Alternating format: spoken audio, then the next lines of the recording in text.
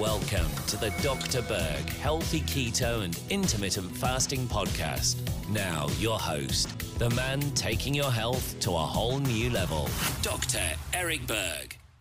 I want to discuss the ideal apple cider vinegar. What would be the best apple cider vinegar, and what are all the criteria that I would look for in apple cider vinegar? So number one, I want to make sure it's certified organic. Why? Because apples are part of the dirty dozen as far as the amount of pesticides that they receive. So they're heavily sprayed. So you never want to consume apple cider vinegar that's not organic, okay? Next thing, I want it to be raw or unpasteurized. Why? Because heat kills enzymes, okay?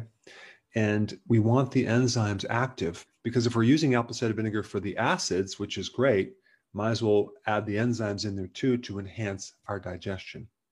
I also wanted to have the mother. What's the mother? It's the sediment that has the probiotics or the good bacteria. Of course, if it's pasteurized, it's going to kill that. And I also want it to be unfiltered, which is part of the mother. I also don't want to take a vinegar that is distilled, okay, as in white vinegar. And by the way, white vinegar comes from grain. So they distill it and they really refine it. It's a very refined product. If you have a whole, raw, unpasteurized apple cider vinegar, you're getting it's almost like a food in itself. And that apple sugar has been converted by bacteria and yeast, a type of vinegar that's very healthy inside our bodies. I also want to make sure that they use the whole apple and not just the peels or the core or whatever. And lastly, I want to make sure it's undiluted.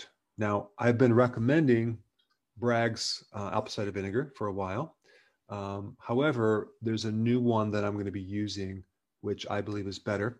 And by the way, I'm not getting kickbacks or funded. I'm not affiliated with this company, but it's every so often when I find a good product, I want to endorse it. It's called Fairchilds by Golden Valley Vinegar. Okay, this has all the factors, okay, that this has, and then some. So if you look on the back of the labels and if you compare these two, this one says organic apple cider and water, okay? This one says organic apple cider and no water. So if you look at the color of each one of these, okay, so I'll switch this because there's more shading on my left. You can see that this one is darker because it's more concentrated. They're not diluting it. In fact, this has 25% less vinegar than this. Okay, so this is more concentrated. So that's one reason. And you're probably saying, well, you're going to dilute it anyway.